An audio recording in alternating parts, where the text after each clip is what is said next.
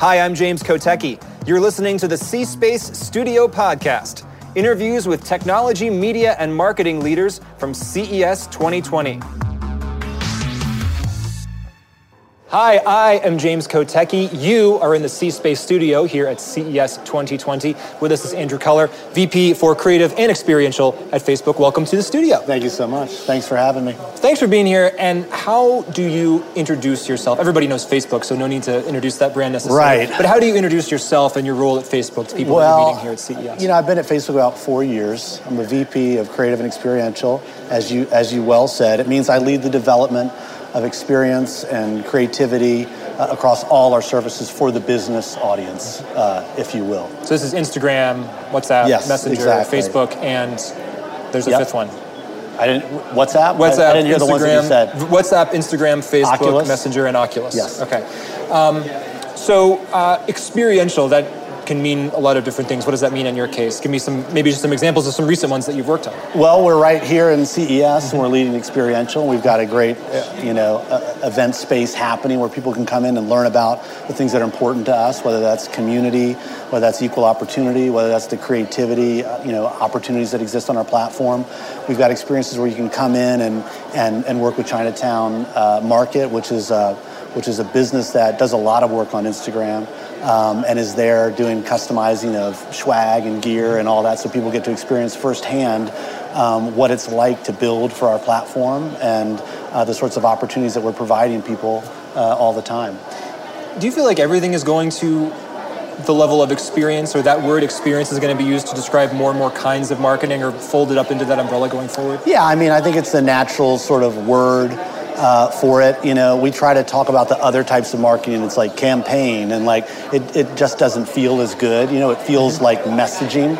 It doesn't feel like being. I think great marketing is all about being something, not me just telling you what I'm trying to say, but really living that and creating an experience of that. And so, I'd like to see all marketing become more like experiential.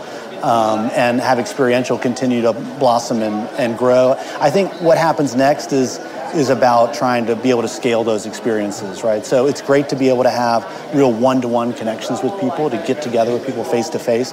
But then, like in an environment like this, and what you're doing here, you're able to scale that content to live spaces like Facebook and Instagram. And I think that's sort of the other component of experiential. This idea of being more human-centered is a good transition to the topic we're going to talk about, which is brands with purpose. Yeah. So as we get into that, first of all, what does it mean for a brand to have a purpose?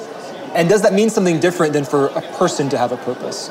Well, I think they're actually pretty similar in a lot of ways. I think people just continue to expect brands to be more like people in terms of the relationships that they want to have, the values that they expect from them, the ways they're interacting with them. And so that's kind of been the natural evolution. Look, to have a purpose is about believing in something. It's about standing for something and expecting that through the work that you do and the business that you create and the marketing that you can do, that you can drive some change in the world and do it for the community that really connects with you and that makes sense for you. So, yeah, I think it's important, and it's a huge opportunity for brands, and I just can't imagine those that aren't fully engaging in it, really. I suppose there'd be a very cynical view of purpose, which is, my purpose is to make money, and thinking about purpose is something I can do after I figure out my business model. Right.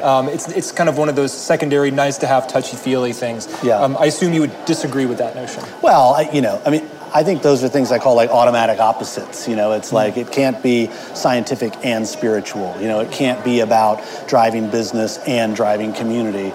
Frankly, I think real opportunity happens where those things, intersect. And we see it happening if you talk about 2/3 of people, 3/4 of millennials, Gen Xers, will pay more for a brand that is committed to social change, to environmental change. You look at companies like Unilever; they've seen their brands that have purpose grow 69% faster than their other brands, and now they're committed to all their brands having purpose. So, I do think it's been this sort of, is it a, people think it's a nice to have, or maybe it's an obligation, but the reality is it's an opportunity.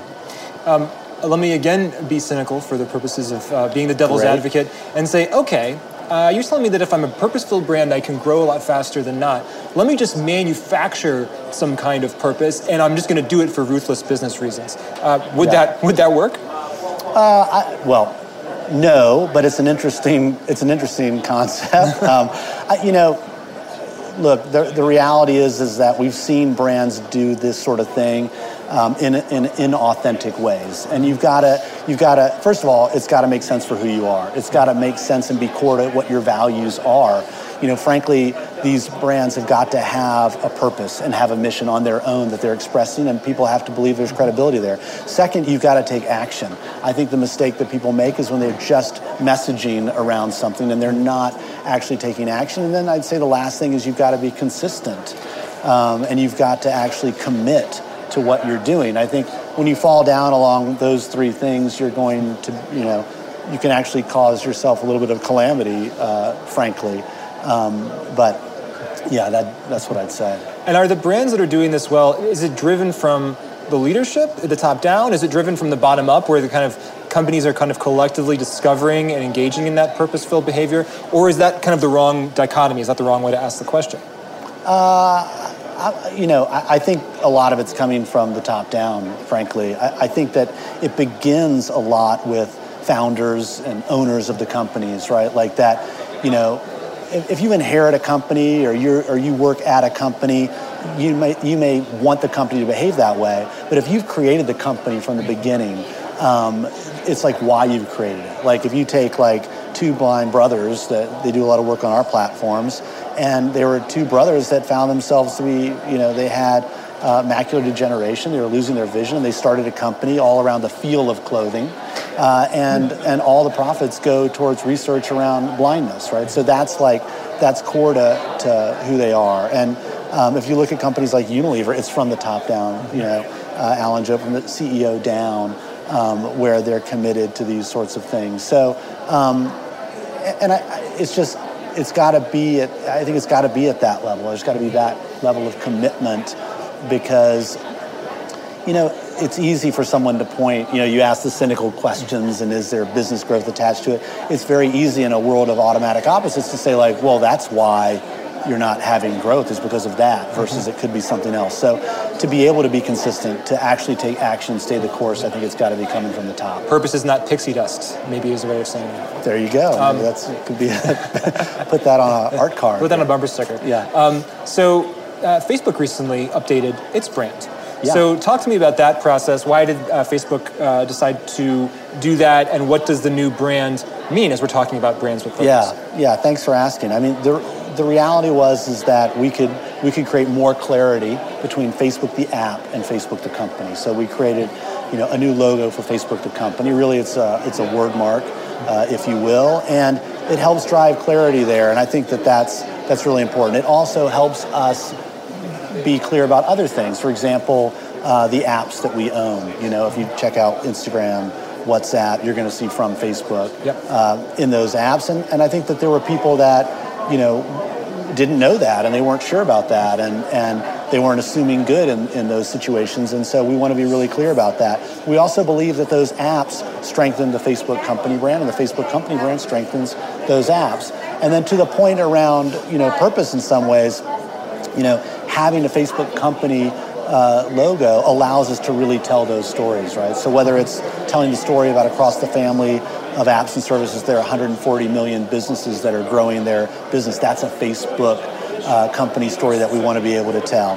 Whether it's how we're doing on hate speech, that we've reduced it by 64%. Whether we want to tell the story of $2 billion being raised by our community across our apps and services. So those are the messages that we want to get out about Facebook the company, and having a clear logo and brand for that will enable that to happen.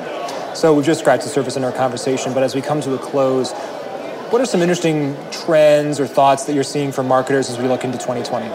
Well, the thing that I would be saying, look, this is probably when I should start talking about VR and things like that. Look, I think that you got to be, not building for where people were, but for where people are.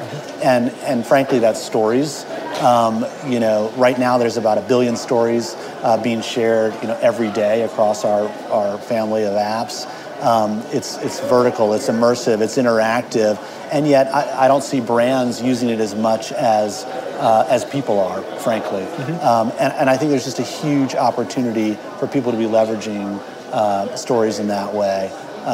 So that's the thing that I would be thinking about right now, that there is sort of low-hanging fruit that is really an innovative space for people to be exploring how they create and connect with communities.